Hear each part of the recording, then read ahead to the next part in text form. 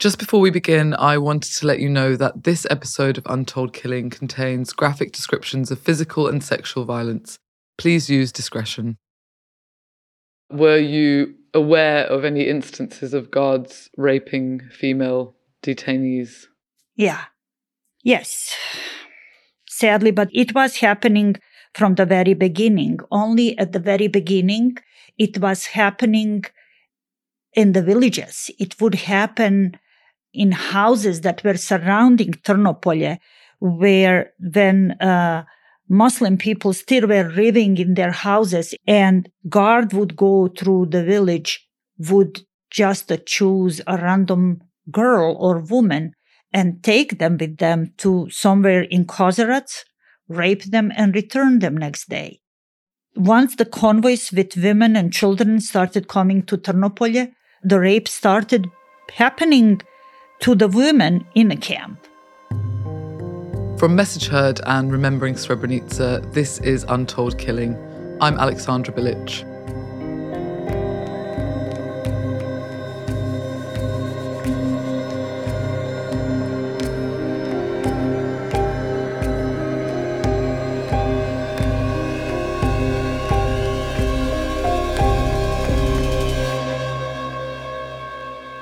So we include a content warning at the start of each episode, but this time the stories you will hear are especially graphic. In this episode, I try to understand how grim the treatment really was in the Prijedor concentration camps. Despite how hard it will be, I think it's important to hear about the violence the detainees lived through in all its uncomfortable detail. If you're able to, that is, of course. I found it really hard to hear parts of the survivors' stories myself. But the scale of the violence is part of why the story of Prijedor is so important. Like I said at the start of the series, it showed everyone at the beginning of the war how brutal things could get, which they did, over and over again for over 3 years. Yet the situation was allowed to escalate anyway. So, the male detainees in many of the Bosnian Serb-run Prijedor concentration camps were endlessly beaten and tortured, but the women were going through a nightmare of their own. At Trnopolje camp, sexual violence went on around the clock. The guards would come during the night. Well, sometimes they'd be the camp guards, and sometimes Azra, the vet on the detained medical team, says that they were Bosnian Serb soldiers let into Trnopolje by the camp guards. But the men in military uniforms would come at night, would go to the parts of the camp where the women and children were sleeping, and they would choose women with the flashlights, take them with them, and drove them out of the camp. They would return them next day or 2 days later. Did any of the women come to you to seek medical help afterwards?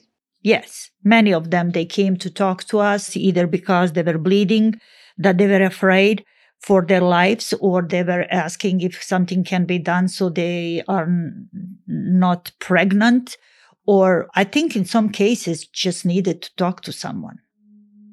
I remember when one woman came to me to tell me that she was taken from the camp and raped in a house that was across the street.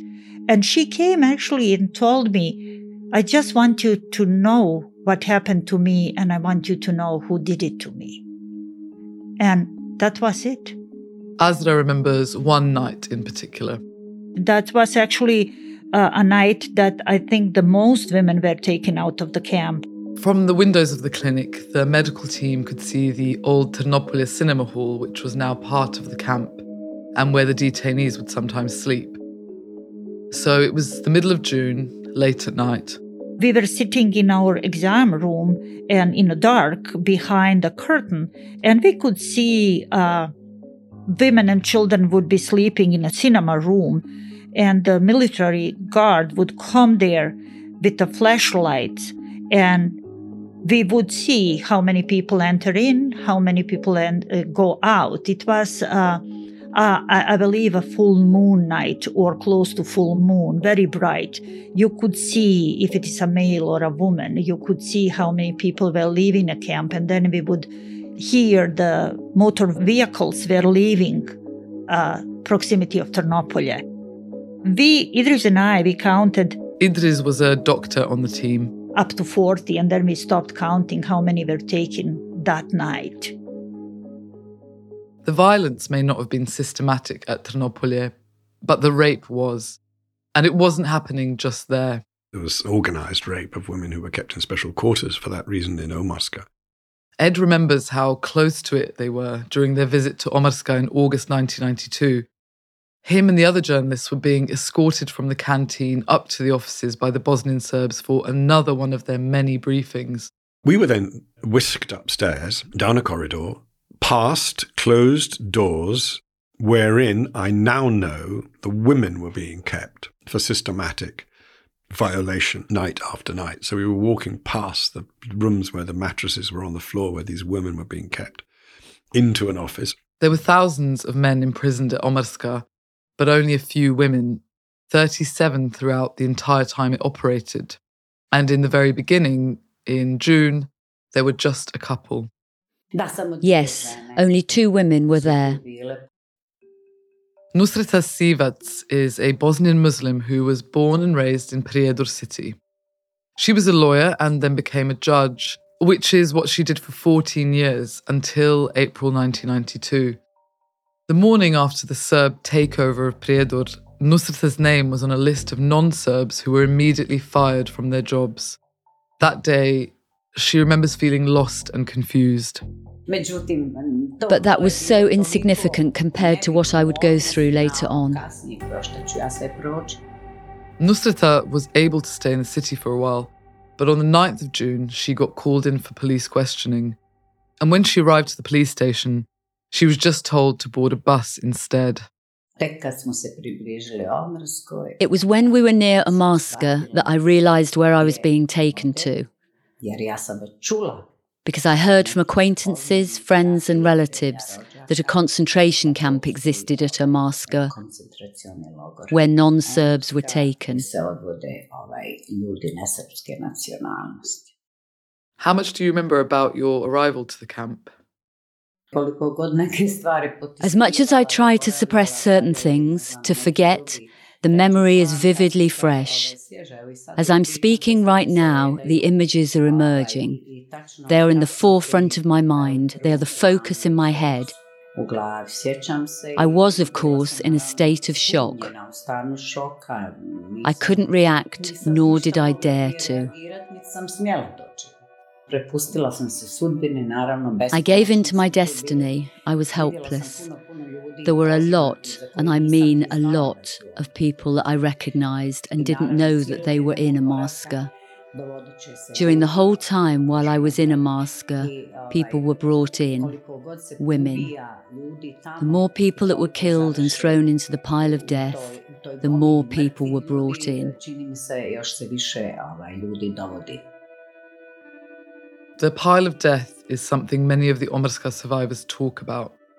Apparently, whenever a prisoner was killed, their body would be thrown into a pile of other bodies outside. And once a day, the Serbs would take the bodies away on a truck, then just start a new pile in their place again the next day. Nusreta says her role in the camp became pretty clear to her on the first day there. From the way she described it, her and the other women were essentially the Omarska housekeepers. They served the male detainees their food once a day, and they cleaned the interrogation room above the canteen where the men were beaten and tortured. We heard it in the canteen. During the day, we heard people's screams and horrendous cries. It echoed throughout the concentration camp. And the rooms where the men were tortured were the same rooms where the women were made to sleep. So every night, they'd first have to clean them before being able to go to sleep on their mattresses.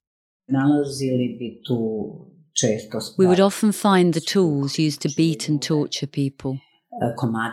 Pieces of clothes covered in blood. The floors were not the only ones. The walls were covered with blood as well. I kept praying to God for everything to be over, to be done with the evil. I couldn't watch anymore, nor could I deal with it anymore. I just wished to be done or to die of some natural causes. That was what I wanted while I was going through everything that was happening there on a daily basis.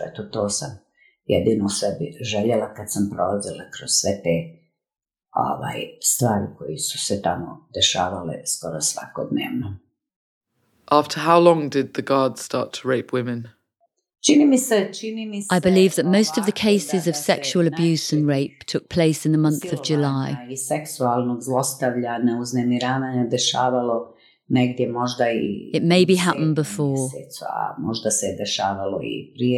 It might be the case that we didn't even realise when women were taken away to apparently be questioned or to do something that it happened then. There are still a lot of questions when it comes to when it began.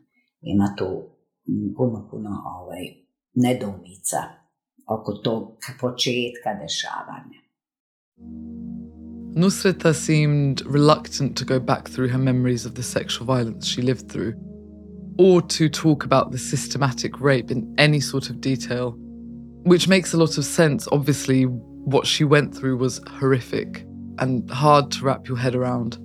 But she did give detailed testimony just a few years after the war at court. So what we know from that, and from what some of the other women shared publicly as well, is that Nusreta and the other 36 women were raped by the Bosnian Serbs at Omarska repeatedly, from at least the start of July until they were released in early August. Night after night, the guards would walk into their rooms where they slept on the floor. They'd pick the women they wanted that night and take them away to another room along the same corridor. There, they violated them. Each one of the women, Nusreta included, lived through this scenario over and over again for weeks. And what did you do to deal with everything that was happening in Omarska? We didn't do anything to deal with it. There was silence among women. No one said anything about it to anyone. You know, when fear takes over, the majority of women, perhaps all, chose to be silent. It's like they were keeping a secret from each other, only all of them had the same one. It was dangerous to be close, to talk. Except at night when we laid on the floor, exhausted from everything, we could speak. Ed Vuliami was able to talk to 2 other women who were imprisoned at Omarska when he was writing his book. He spent an evening with 2 of them, listening to a conversation he says he will never forget. One of them had been from a leading elite communist family, and the other, her father had been an Ustasha officer of the Nazi puppet regime in Croatia. But they had mattresses next to one another in the rape quarters and became the best of friends despite their political heritage. And they had a discussion about whether or not they had been permanently broken by this experience. And they hadn't. One said yes. And the other lady said, "No, little piece of shit. When they come inside me, I stare them in the face. Who do you think you are?" I mean, so, wow. But, you get to sort of understand these different levels of survival and non-survival. One of the things that became clear to me, having heard the stories of Srebrenica and now Prijedor, is that survival doesn't happen in isolation. It can become an almost communal act. And they could just be the tiniest things people did for each other in the camp. Even just being there. Like the women at Omarska and their whispered conversations in the night. But Satko, for example, he feels that his very survival was literally down to someone else. If my dad was not there, I would not be here anymore. I would not leave Omarska alive. Satko gave me an example of this. It was when he got dysentery, which was quite common in Omarska. There was nowhere to wash. Detainees slept on the floor. Everyone's body was weak from the lack of food and the beatings, and the toilets were in an awful state. I mean, to be much more precise, Sorry, my English, the shit was all around. so Satko got really sick, and one of the main symptoms of dysentery is diarrhea. And I went to the toilet at 10 to 7 in the evening. That was a problem because at 7 every evening, the guard shifts would change, and the 7 p.m. shift had a very particular reputation. For some reason, they were very keen to clean the toilets. They'd use the dirty toilets as an excuse to terrorize the detainees, which was pretty much all the time, since more than 1,000 men used the same 5 cubicles every day for months. Normally, Satko said he would avoid using the toilets when this shift was on, but he didn't really have a choice this time. And just after I was finished, I heard the guard coming in and yelling and screaming and cursing and saying, "Look how dirty it is, bloody, dirty Turks." They called us Turks usually as a kind of, bad word. When he opened the door, he saw me and I was really very weak. I could barely stand on my feet. And he just looked around and he said, "Why is the toilet so dirty? Što je prljav WC?" I said, "I don't know." "Što je prljav WC?" And then he took his police button and started beating me. After 2, 3, 5 hits, it really starts hurting. And so he was hitting my head, and I realized if he continues, I'm going to fall down. And that was the danger, not necessarily him beating me, but if I lose my consciousness, they would not stop. They would simply continue it until they finish you. So I started to defend myself with my arm, and when I was pushing my arm at my head, he would start hitting my kidney and my back. And then when I was protecting my kidney, he would start beating my head. It was like a game. It was like a dance at some point. And at some point, I realized I have to run. I mean, I couldn't. And I heard him breathing very heavily. And I realized he's tired. He's getting tired. So I took the chance and I just started running away. I kind of pulled out myself of his other arm holding me. And he said to me, "Stop, stop." So he started hitting again. So I just ran and I said, "No, I cannot anymore." And I ran out. I came back to the room where we were. My dad was there. He was listening to me. Everybody was. Then I realized everybody heard it. I was really yelling very hard. And that was the moment when I lay down and I actually lost it. Satko says that with all the beatings, violence and torture he heard about and witnessed in the camp, he kind of got off lightly. But still, this story helped me understand what it actually means when people say that they heard screams echoing through Omarska. Every one of those thousands of instances of the sounds of yelling and begging for mercy, travelling through the corridors of the ore mine, a prisoner was going through something like Satko, or something much worse. The beating and the dysentery meant that Satko stayed unconscious for 2 days. When he woke up, it was a sweltering hot, sunny summer afternoon. He was so weak he could barely talk, and his dad had been with him the whole time, taking care of him and trying to keep him alive. So he was there when Satko woke up. I saw tears in his eyes. And I first started thinking, why is he crying? And then I remember thinking, maybe his brother is killed. And then he kept looking at me, and I was thinking further, and I thought, but wait a second, when Becho was murdered, he didn't cry neither, and Becho was his best friend. And then at some point, I just had this moment of awareness that he is actually crying because he thinks I'm going to die. I'm really gone. Both of them knew people at Omarska who had died from dysentery, and Satko was in an awful state. And then I just had this crazy turn in my head. I somehow said to myself, I'm not going to die. I even really had a kind of picture of future, of a mass grave in which they are digging people and in which my body or my bones are inside. And I just remember saying to myself, I don't want to end there. I don't want to end up there. This is not my time. This is not my place to go. So I called my dad towards me, and he was first looking at me, and I said to him, you don't need to cry, Dad. We are the main roles in this movie, and main characters don't die. And then Satko started getting better. He was still weak, so he stayed in the room for a few more days, without going to the canteen for meals. His dad would bring him food and water. He started to be able to eat properly again, to stand up, and he says it was his dad's presence and his care that kept him alive. Satko was severely beaten only once, but the guards would basically pick on some men, beat them literally black and blue several times within just a few days, and the beatings, torture and murder got much worse in July, around the time the rape started as well, as Nusreta said. I'm not sure if anyone knows why exactly the violence got so much more intense that July.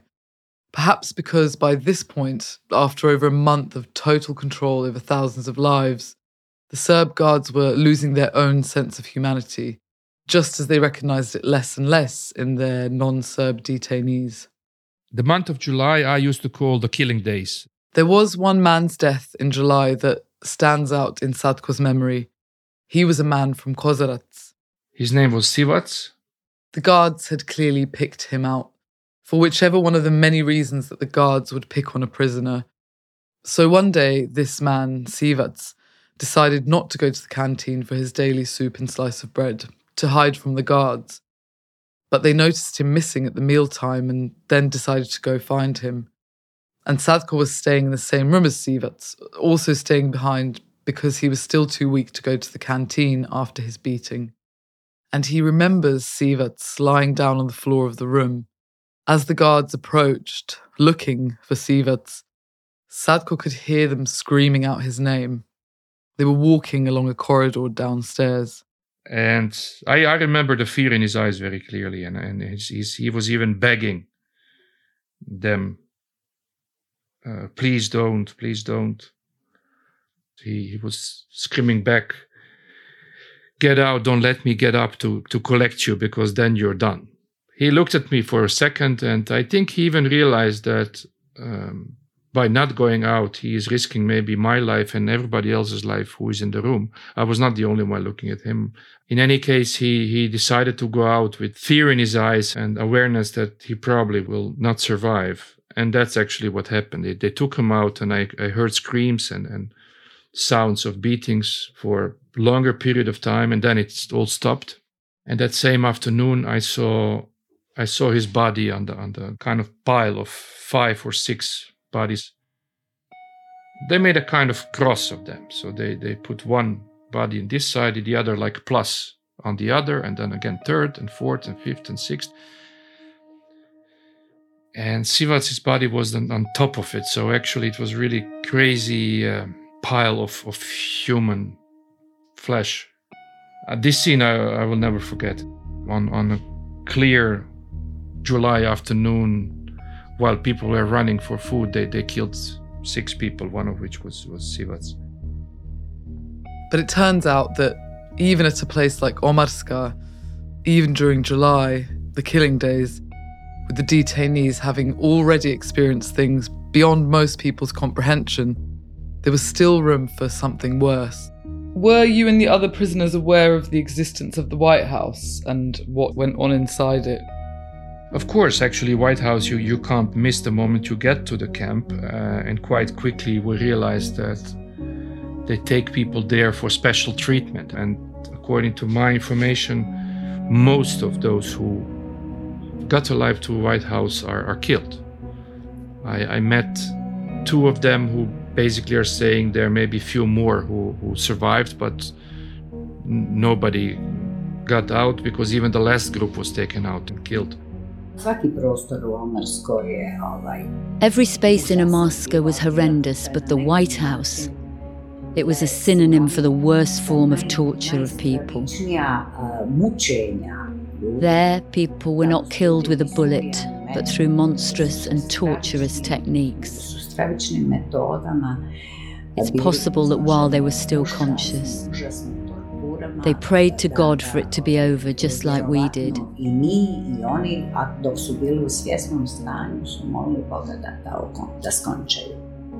If you remember, Nusreta and the other women were made to clean the camp, so twice she had to go inside the White House. That horrifying scene, I thought I would pass out. There was such a stench. There were people with open wounds, in a decomposing state. Around the wounds were flies and insects. The wounds were purple, infected. People were unconscious, in a state of madness. They were mumbling and kept saying things. They were deformed from torture. It was hard to recognize anyone, to know who was who.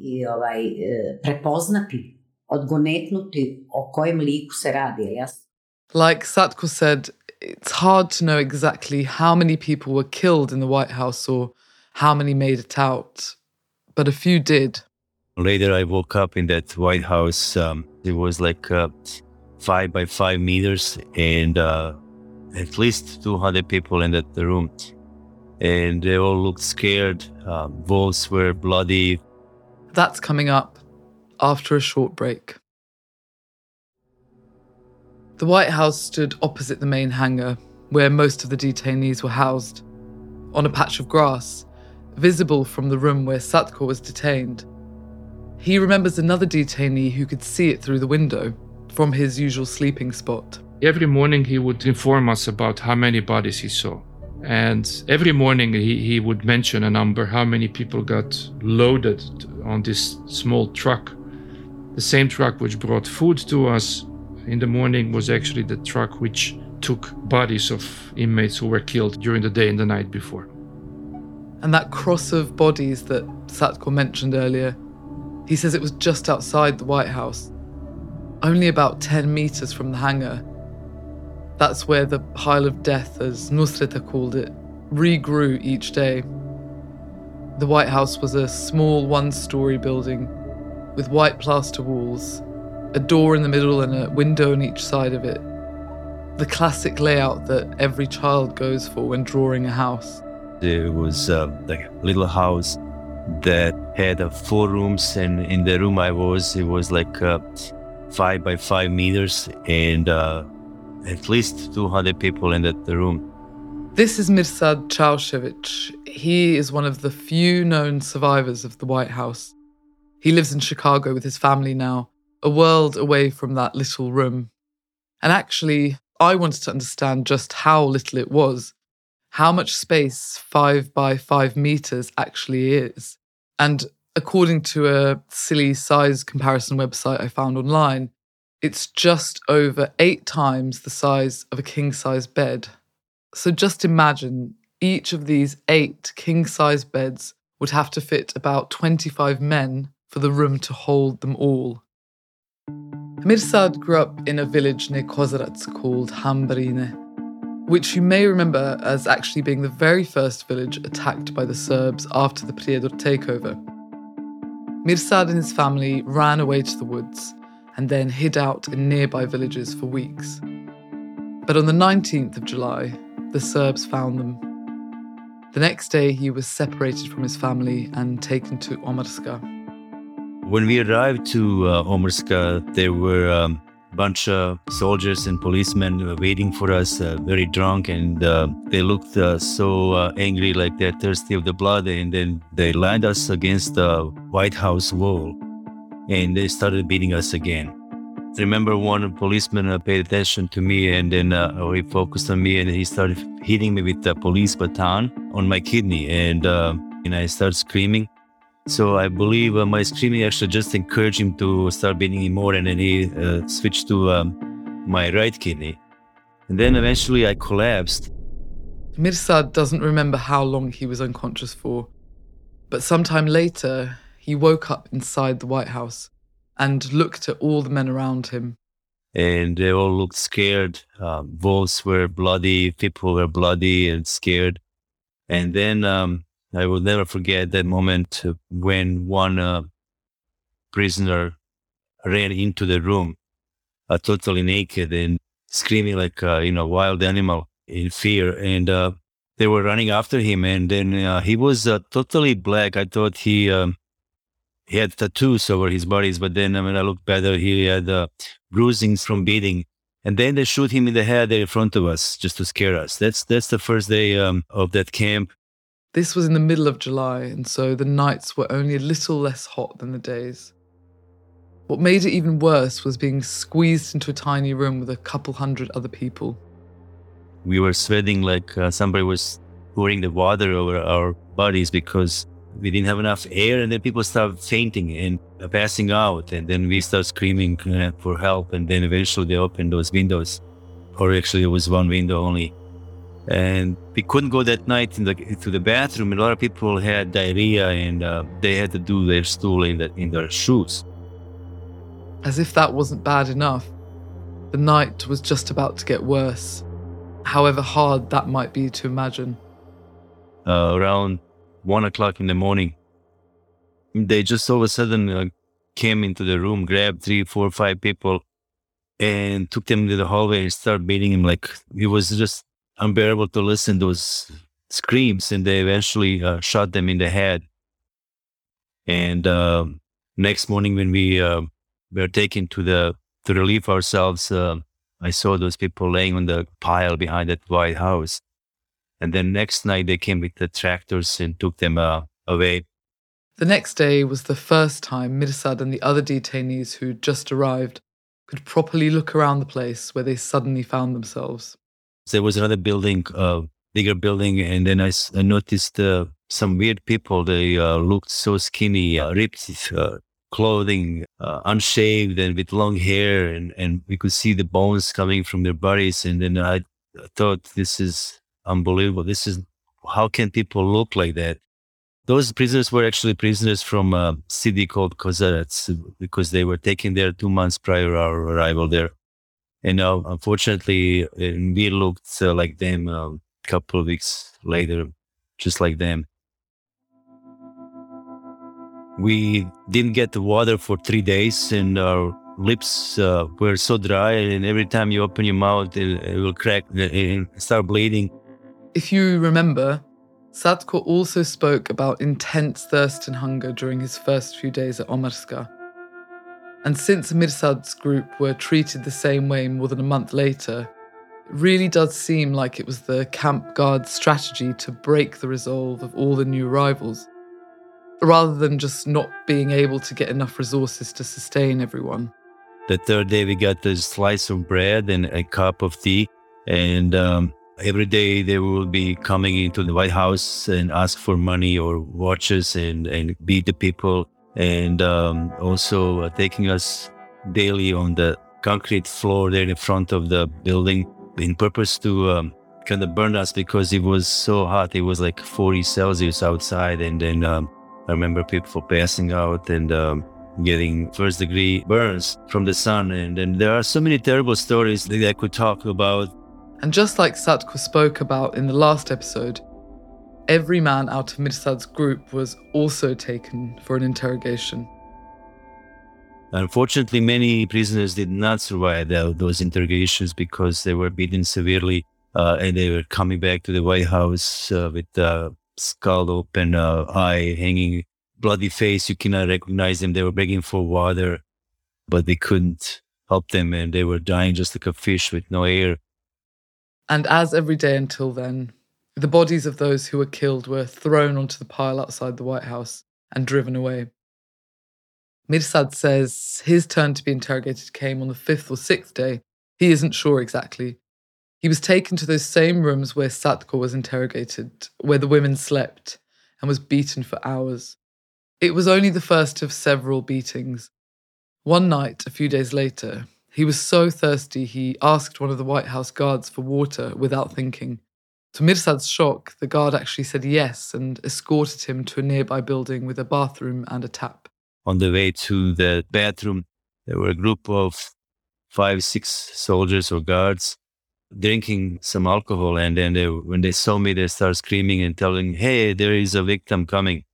And then they stopped me and started beating me. But the guard, on my surprise, stopped him, and then he told him, "Hey, let the guy go drink some water."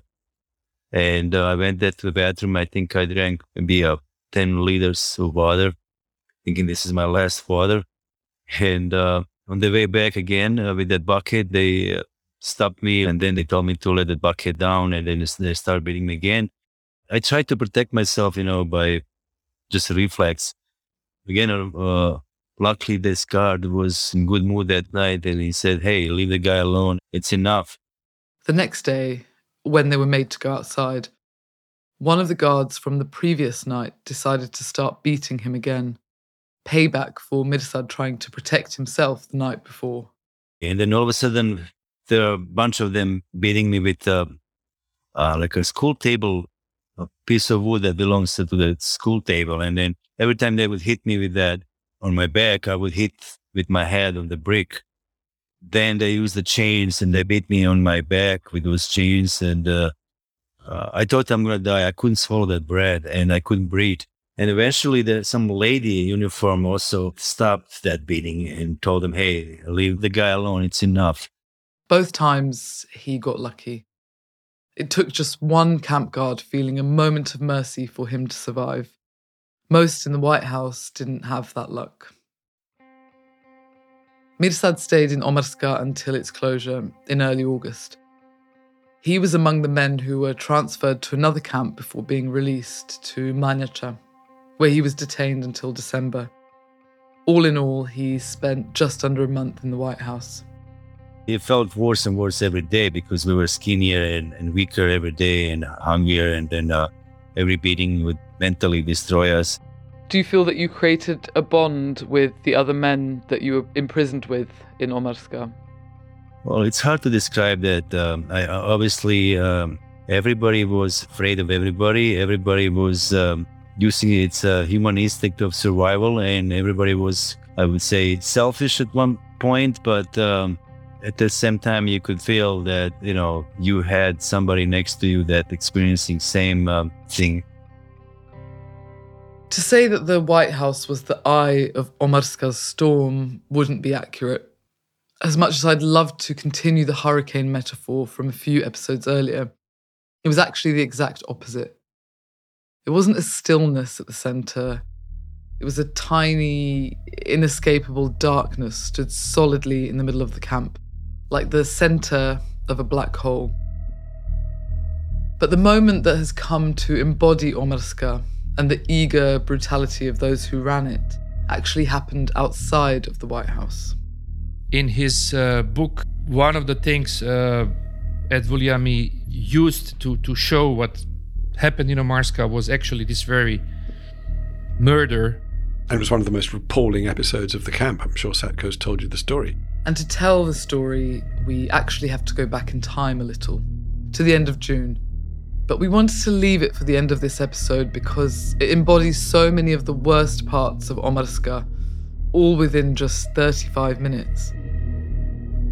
And the man responsible for what happened during those 35 minutes was actually the very first person to be tried for war crimes by the tribunal in 1996.